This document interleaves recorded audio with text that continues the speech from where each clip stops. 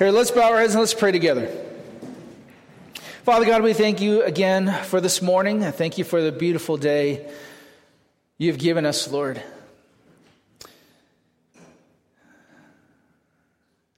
You are worthy to be praised. And Lord, you're worthy to be listened to. And so, Lord, I pray that you would open our hearts, our ears, our minds to you. And Lord, may it be you speaking. Your Holy Spirit speaking to us and into our lives, Lord. And we just lift this time to you, Jesus, in your name. Amen. Of course, we all have different age range in this room. So this question might be a little bit easier for some of us, and some of us might be a little more difficult. But how many of you remember your elementary school years? All right, so you guys have some good memories. I guess, by asking that question, those who were not able to raise their hands, maybe, I didn't mean to date you or anything like that. But I remember the elementary school years in elementary school, and one of my most favorite parts about elementary school, and I don't know if they do this now, some of you can tell me, my favorite part about elementary school was show and tell. Any of you remember show and tell? Do they still do show and tell? I don't think they do it anymore, right? That was my most favorite part about school, is when we can do show and tell. For some of you who don't know what that is, that means when the students will have a designated day or time in class period where they can bring something from home to share. Usually it's some kind of like their favorite toy, stuffed animal, or whatever it may be. I loved show and tell. Even though I didn't always have much to show or tell about, right? I didn't have as many of the cool things that, everybody got at the time, or at least that was my perception.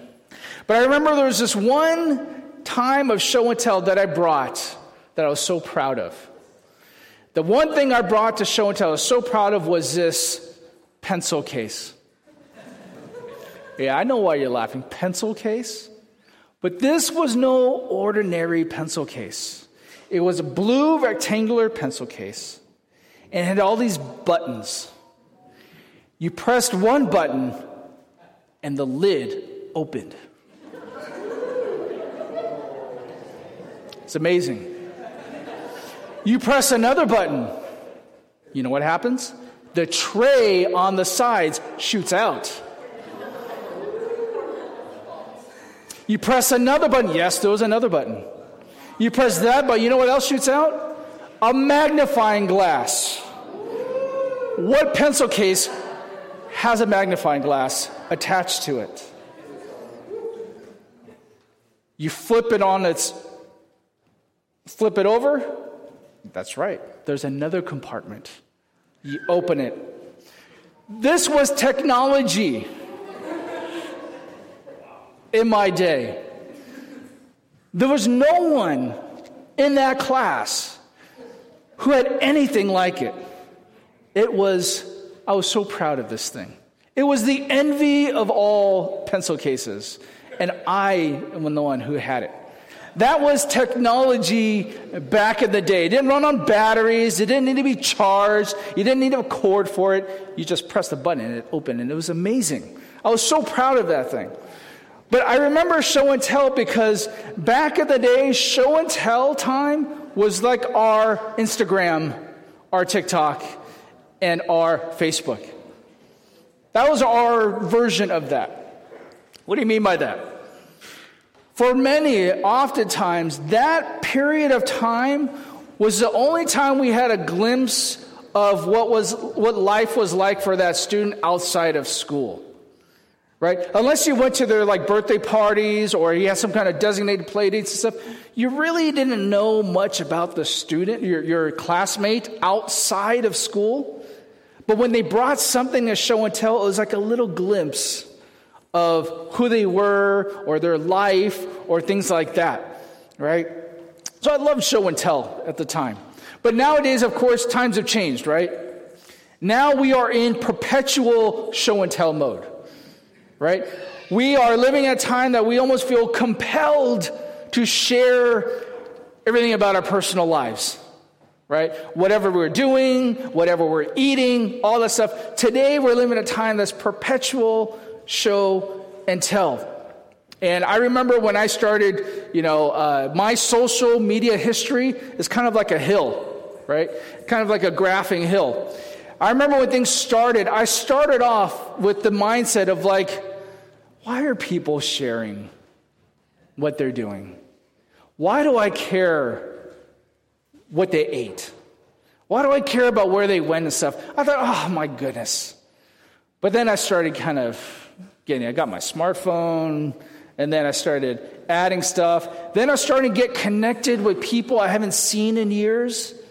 And then I started getting more involved in church stuff, and majority of my Facebook friends and stuff are people from old churches and current churches and connections and stuff. And so then it climbed up, where it was almost like every day posting something.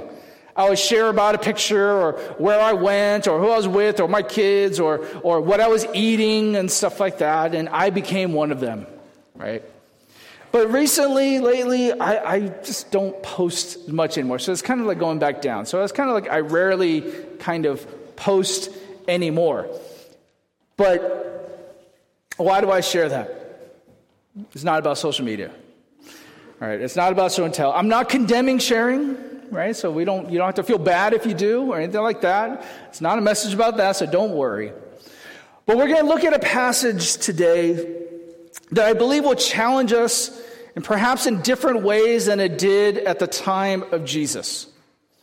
I think it's going to challenge us in different ways because we truly live in a perpetual time of show and tell, where we're always compelled to show and tell something that we're doing, something that's happening to us. And I think perhaps that God is going to speak to us in ways that are maybe unique from even at the moment when Jesus is speaking to the people.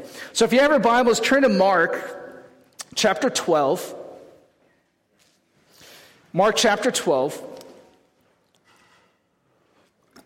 Now, if you remember, last week, we saw Jesus challenged by his critics, right? We saw the Pharisees, the Herodians, the Sadducees, and the scribes. They challenged Jesus. And we saw how, I'm sure that they thought that they had Jesus beat. They had a formula. They had these questions that they were going to challenge Jesus. And I'm sure they thought, this time we got him. We're going to catch him. We're going to defeat him. And of course, we saw that Jesus was able to expertly and wisely shut down each of their challenges. So we're going to pick it up from there, verse 35. And Jesus answering began to say as he taught in the temple, how is it that the scribes say that the Christ is a son of David? David himself said in the Holy Spirit, the Lord said to my Lord, sit at my right hand until I put thine enemies beneath thy feet. David himself calls him Lord. And so in what sense is he his son? And the great crowd enjoyed listening to him. So here Jesus flips the table and challenges the Pharisees with his own question. And here Jesus refers to Psalm 110. Now, Psalm 110 is written from the perspective of the Lord God addressing or speaking of his anointed king, right? Not addressing, but he's speaking of his anointed king, the future Messiah king. And it's interesting if you read the Psalm that this Messiah king will be a conquering king, a ruling over the nations. This king will be ruling over the nations, but he's also a priestly king. He'll fulfill this role of a priestly king. Now, many throughout the history have tried to fulfill this role of both spiritual or religious leader and political ruler, right? We've seen throughout history. If you do a lot of church history and medieval history, that's where a lot of corruption happened when the church, the Catholic Church, the Roman Church, began to be involved in politics at times too, right? But throughout a lot of history, you've seen individuals who tried to fill this role of spiritual leader and political ruler. And how has that often gone? Not so well. Many times, if not most, if not almost all the time, when someone has tried to fulfill this role as spiritual leader and political ruler, a lot of times that's when corruption happens. We see that a lot. And we certainly see it today in our political arena, right? It is very difficult for somebody, and I'll say for someone who says is a professing Christian, to get involved in politics, right? It's very difficult to maintain both your faith as well as taking a political office. It's difficult because you're representing a vast number of people who don't share your beliefs. And the political realm, right, what goes on behind the scenes, some of us understand and realize there's stuff goes on behind the scenes that is pretty shady and corrupt. And it's very difficult for people to get into politics. But we want to pray for those people, right? We want to pray for anyone, so believer. We want Christians in the political realm, but we have to really pray for them because it's very difficult to maintain both positions of both political leadership and maintaining their faith. Anyways, that's a side note, but I wanted to kind of picture this grasp of what Jesus is citing, referring to in Psalm 110, is that this picture of the Messiah King will be a ruling king, but also a priestly king. And so when Jesus, he asked the Pharisees, he refers to this psalm, and he asks them, whose son is the Messiah? The response is the son of David. That was a known reference and title of the coming Messiah would be the son of David from the Davidic line. So Jesus follows up and says, well, then how does David in the Spirit call him Lord? Saying, the Lord said to my Lord. So the Lord God saying of the Messiah King, right? So David saying, so Jesus points out to the psalm, the Lord said to my Lord, sit at my right hand until I put thine enemies beneath thy feet. So Jesus, by saying, is catching them. So the Pharisees are caught. How is it that David refers to the Messiah King as Lord, not like Lord God, but Lord in terms of being subject over him, while he is the descendant, right? Can you imagine, in the scenario, when you're a father and you have a child, right? The father doesn't speak of the child as a designation of honor, right? It's the reverse. So he stumps the Pharisees because they don't have an answer to that question. So Jesus reveals their lack of understanding of who is the Messiah. Once again, Jesus turns the tables, has his own mic drop moment, and stumps them. It goes on in verse 38.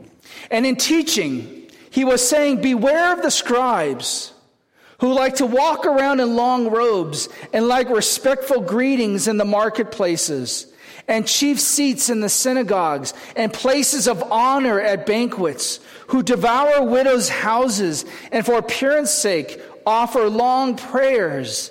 These will receive greater condemnation.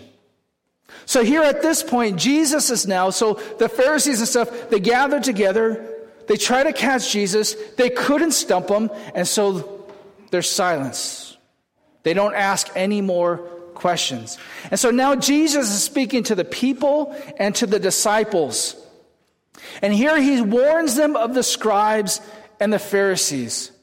Now it's interesting in Matthew's account, Jesus acknowledges that what they may teach is correct. So if they teach from the scriptures, what they have to say is correct. But he warns them, don't follow their example. It's interesting in Matthew's account, he says that. They may teach something correct, but don't follow their example of what they do. I think this is a big problem throughout church history, but particularly today. How many people have walked away from church or closed the door of Christianity because they've had bad experiences with Christians or church leaders? Right? I'm sure many of us, if not all of us, know somebody who does not want to be a Christian, does not want to believe in Jesus, doesn't want to go to church because they look at the leaders or they look at people who say they're Christians and they say, if that's what you do, I don't want anything to do with what you teach or what you learn from. And it was interesting that Jesus warns the people. It's like, look, listen to where they're getting it from, but don't follow their example. I think that's a very important thing that I want to communicate to you all. Don't do what I do. No, I'm just kidding. That's not what I was saying. I want you to be able to separate the teaching of God's Word, the message of God's Word, from the individuals. I mentioned before about I don't look at political figures to be my spiritual leaders, whether they're Christian or not, right? Even pastors that I admire, I recognize they are just people. It's the Word of God that I am held accountable to. So even if you see whether it's a pastor or a minister or just a Christian or somebody who professes the faith, don't judge the message based on the messenger alone. Right? And Jesus warns the people of that. And here in context, he's looking and he warns them about the scribes and the Pharisees. And what does he warn them about? And summarize his warning: status. He warns them about the need for status. You look at what he warns them about, talking about the scribes. He says, he warns them, they want to be seen, they want to be admired, they want to be honored, and they want to be flattered. See these scribes? They love walking around in these long robes. Jesus refers to these long robes. These long robes was reserved for people of status, persons of rank, right? They delight to be greeted in a certain way, be greeted with titles of honor. They take their seat in the VIP section. And I'm sure they like to sit in the prominent positions in banquets. So what he's warning them is about this need for status. They love the attention. They seek the attention. They want to be addressed with words of honor. They want to sit in the positions of honor, the VIP sections. Being given places of honor and distinction certainly can be nice, right? Have you ever had that privileged opportunity? Be sit in the VIP section? Or first class? Or be given the title of doctor, right?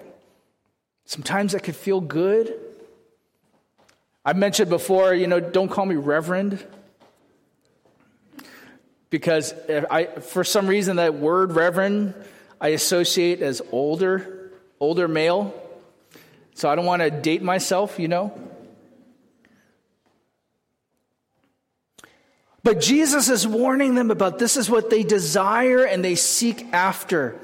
And Jesus mentions two specific effects of such pride. He says that they devour widows' houses and offer long prayers for appearance sake. Now, we don't know specifically what Jesus is referring to when he says they devour widows' houses, but I think we can assume he's implying or referring to how they may take advantage of the widows in some fashion, in some way. They prey on the disadvantaged and the vulnerable. All right, so it seems to be some kind of reference of this, taking advantage of these widows who are vulnerable and at disadvantage.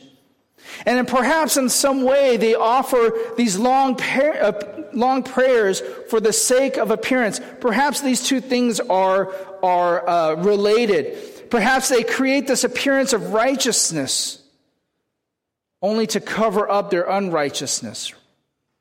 So they offer these long prayers, but in reality, they're taking advantage of people. And this idea mentioned of long prayer is kind of, I can relate to this in some way in that there are times when I'm asked to pray like over a group of people or for a group of people because I'm a pastor, right? If they know you're a pastor, oh, you're a pastor, will you pray for us? And I got to admit, there's a lot of, I battle with this pressure of sounding like a pastor. Like I have to pray like a pastor. So I have to use these certain words, certain volume, as if there's some kind of special power in my prayer, And I always have to wrestle with, okay, God, just help me to just pray honestly. And I'll have to pray as if I had to sound like a pastor. You know what I mean? But I know that the temptation when you're in front of people to offer these long prayers. I've been around all different kinds of pastors. And I got to admit, there's been some prayers that I fell asleep on because they're so long.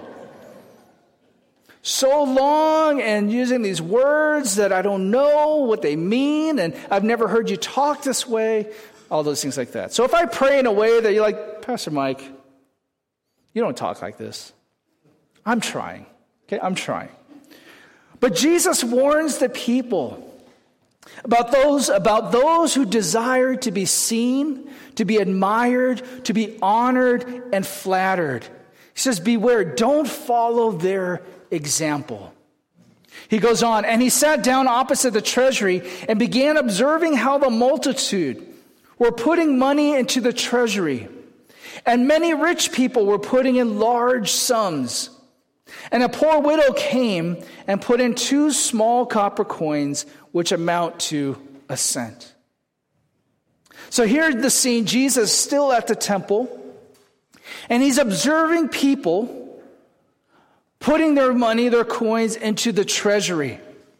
And he notices how the people are putting in. Particularly, he's noticing how the wealthy are putting their money into the treasury. And then he notices a poor widow who puts in these 2 small coins that really amount to a fraction of a cent. So he sees these 2 pictures. And calling his disciples to him, he said to them, truly I say to you, this poor widow put in more than all the contributions to the treasury. For they all put in out of their surplus. But she, out of her poverty, put in all she owned, all she had to live on.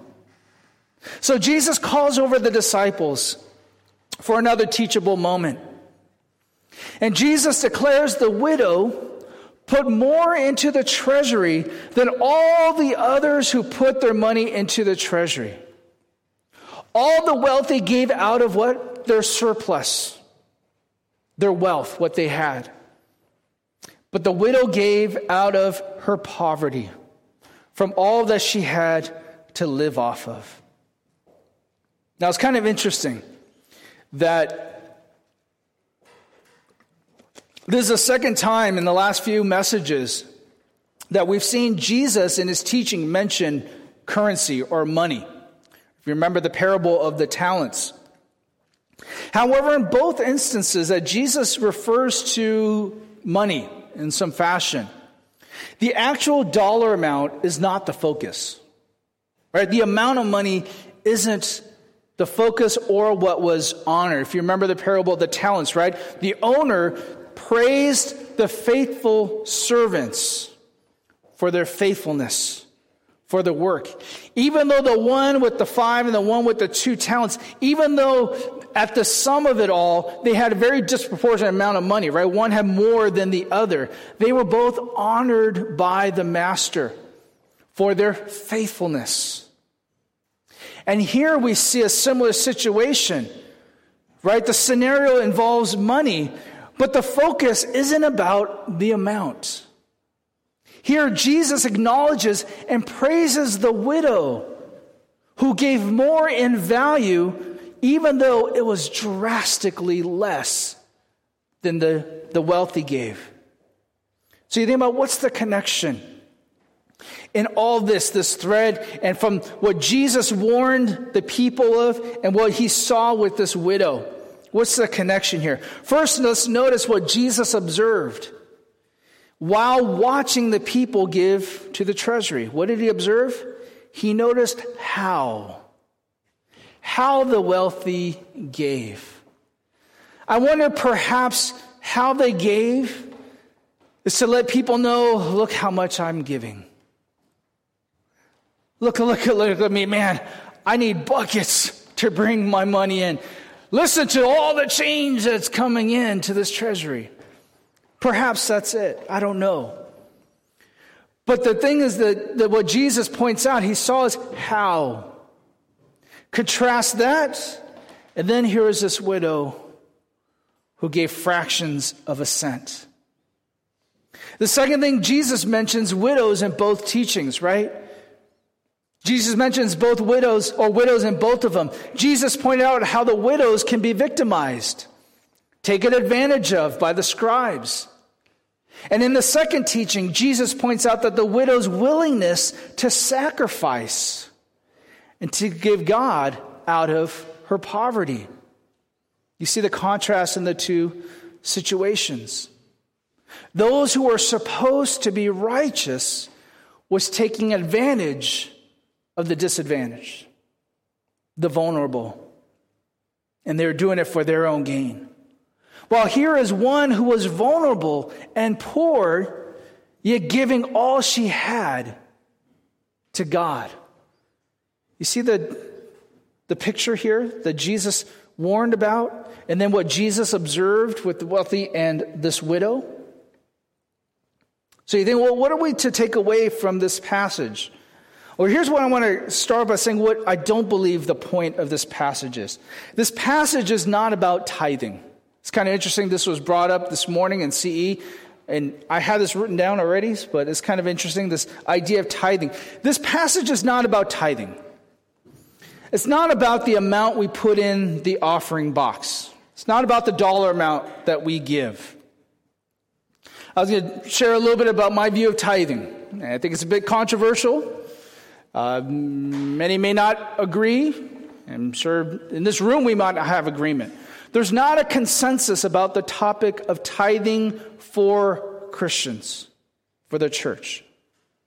Here's my belief and stance. I don't know if this is going to make waves or not. But I do not believe Christians are bound by the tithing amount. I don't see it in the New Testament. Some of you might think, now I feel better. However, we are not freed from giving either. We're not freed from the principle of giving either. If you take the Jews giving tithing according to the law, and to Christians giving offering or whatever percentage to the church, it's not a clean parallel picture. It's not a parallel. Right? You look at the early church, when they gave, they were giving to meet the needs of the community of believers, the community of believers, and to support the ministers of the gospel.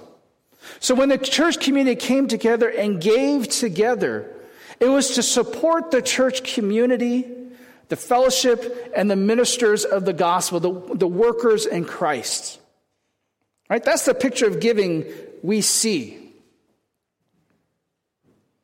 So when you look at the teachings of giving for the early church, give generously, sure, right? But give with a cheerful heart. From my perspective, we are not bound I will not hold you bound in your giving. I don't monitor the amounts. I don't look at the percentage, right? But I will say this. If your conscience leads you to stick with a tithing principle, don't go against your conscience, right? If you struggle to give 10%, okay. If you feel like, you know what, I can give more than 10%, okay, great. If this is your home church and what you give, you know that what you give is the support of the ministry and to support the ministers of the gospel. I say that not as your pastor, but I say that if I'm gone, whomever may serve as ministers of the gospel, what we do as believers in Christ, we give as offering. We are giving in the ministry of God. And that principle of how much we give, I believe, is guided by as the Lord leads you to give. It may be 10%. If that's a standard that you feel good about and if you're comfortable conscience-wise, praise God. Whether it's more or less, I will rely on God and say, God will support and provide for the needs of this church. Let's go back to the parable of the talents. And here in this passage again, the master honored the servants for their faithfulness. Their faithfulness led to serving their master and profit for the master. I am not your master. God is our master. What we give is for God's work to be done. You may not be a leader in the church. Perhaps your offering is an investment for the kingdom of God. Say, God, I don't know what I could do. I may not have a role in the leadership or whatever it is. What I give to you, Lord God, may it be an investment for your ministry, for what you do through this church. I also don't think that Jesus' point here is that if you are poor, you must give all you have. I don't think that's the point either. Again, I don't believe the amount that is given is the point in this passage. The main lesson here is the appearance of wealth, but poor in righteousness, as opposed to the appearance of poverty, but rich in righteousness. Let me say that again. I think the main lesson in these two passages that we just read, these two examples, the warning Jesus gave and what he observed at the treasury, the appearance of wealth, but poor in righteousness, as opposed to the appearance of poverty, but rich in righteousness. That's a powerful image that we're given.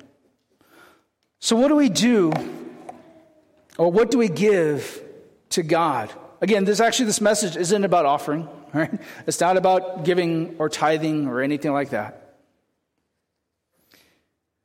What do we give to God? How do we give to God? And whose interests are we most invested in? See, it's natural to live focused on ourselves. I talked about living in a show and tell world, and we live in a society right now that's very much a show and tell world. And it's difficult, right? It's difficult today living in a show and tell world. It's hard not to be like everybody else. It's hard not to get caught up in those things, right? It's easy to strive for attention from others. Oops.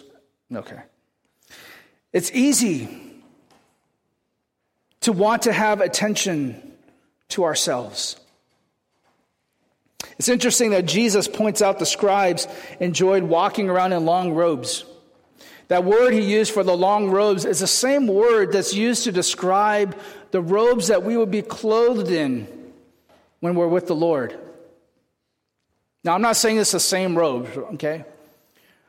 But what's interesting is that here are this picture that Jesus is pointing about the scribes. They're seeking all this attention, the status for here on earth, but yet will receive greater condemnation later on.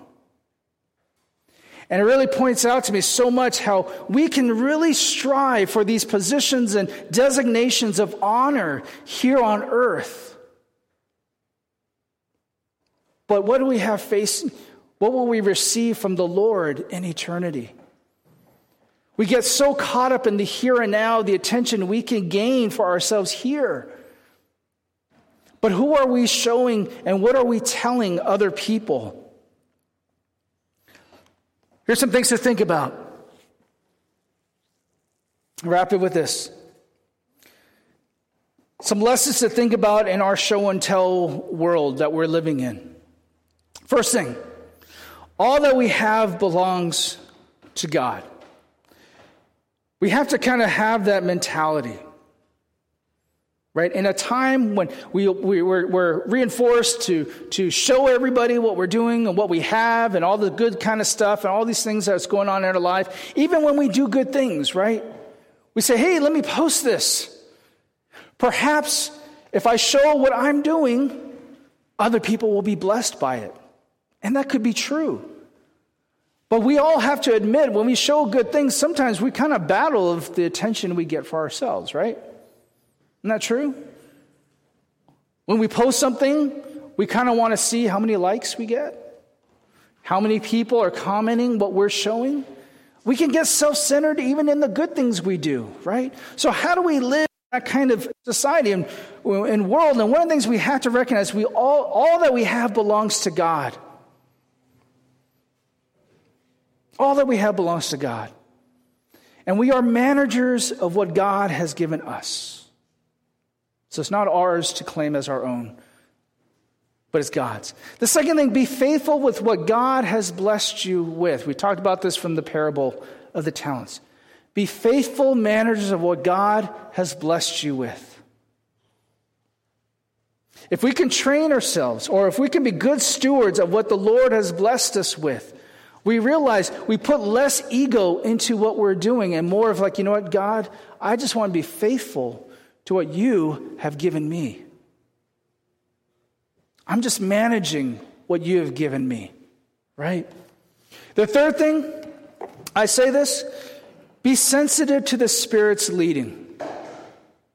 Be sensitive to the Spirit's leading. We need to train ourselves to be discerning, to listen to the Spirit's leading. Whether it's giving an offering, whether it's whatever we're doing, let God show you. Sometimes it may be to give more than what you can, or do more than what you can. Maybe He may lead you to give a little less in the moment or time. When you're posting something, you want to post something, perhaps He may give you some restraint and say, yeah, you know what, hold off on that. Maybe don't show it. Or maybe do it a little bit differently.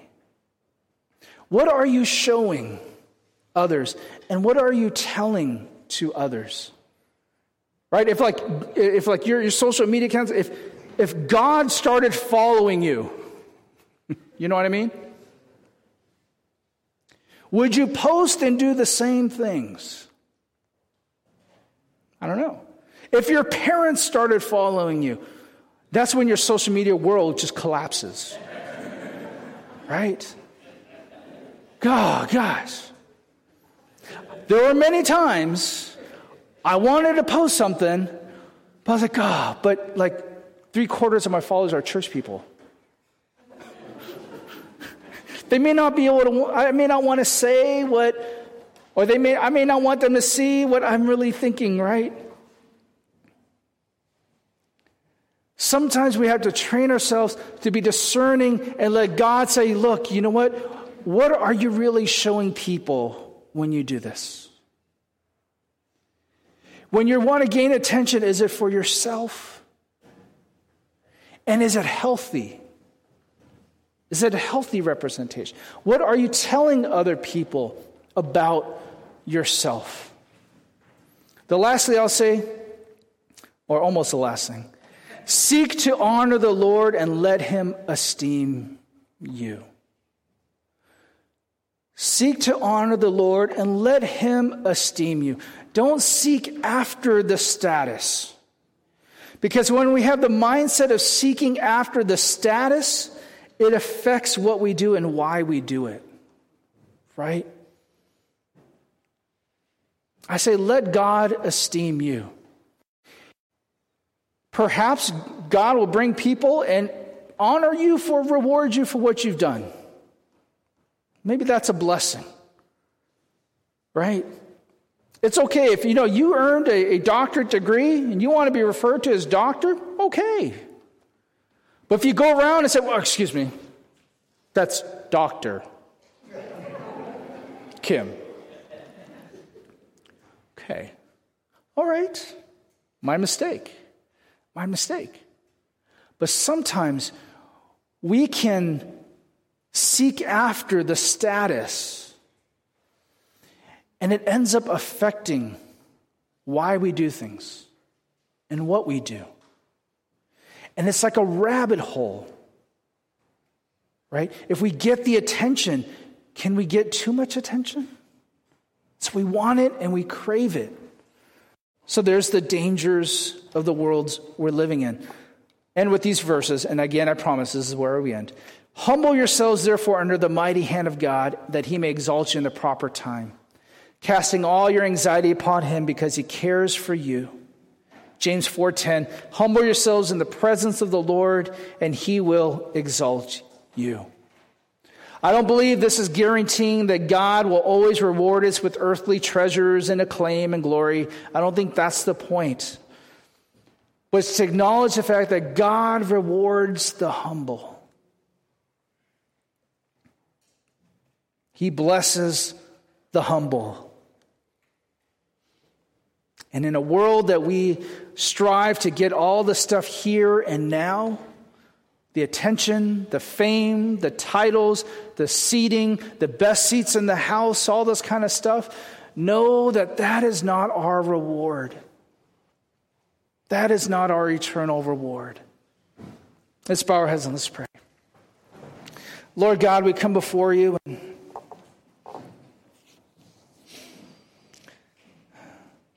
Lord, we can easily get caught up in the attention, the status, the affirmation from others, the flattery, get caught up in being honored by other people, to sit in the best places, to get the best seats. We can get so caught up in that, Lord.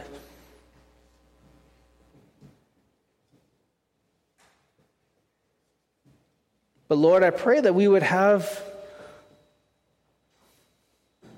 the heart of that widow, Lord, that will honor you regardless of what we have, the amount we have.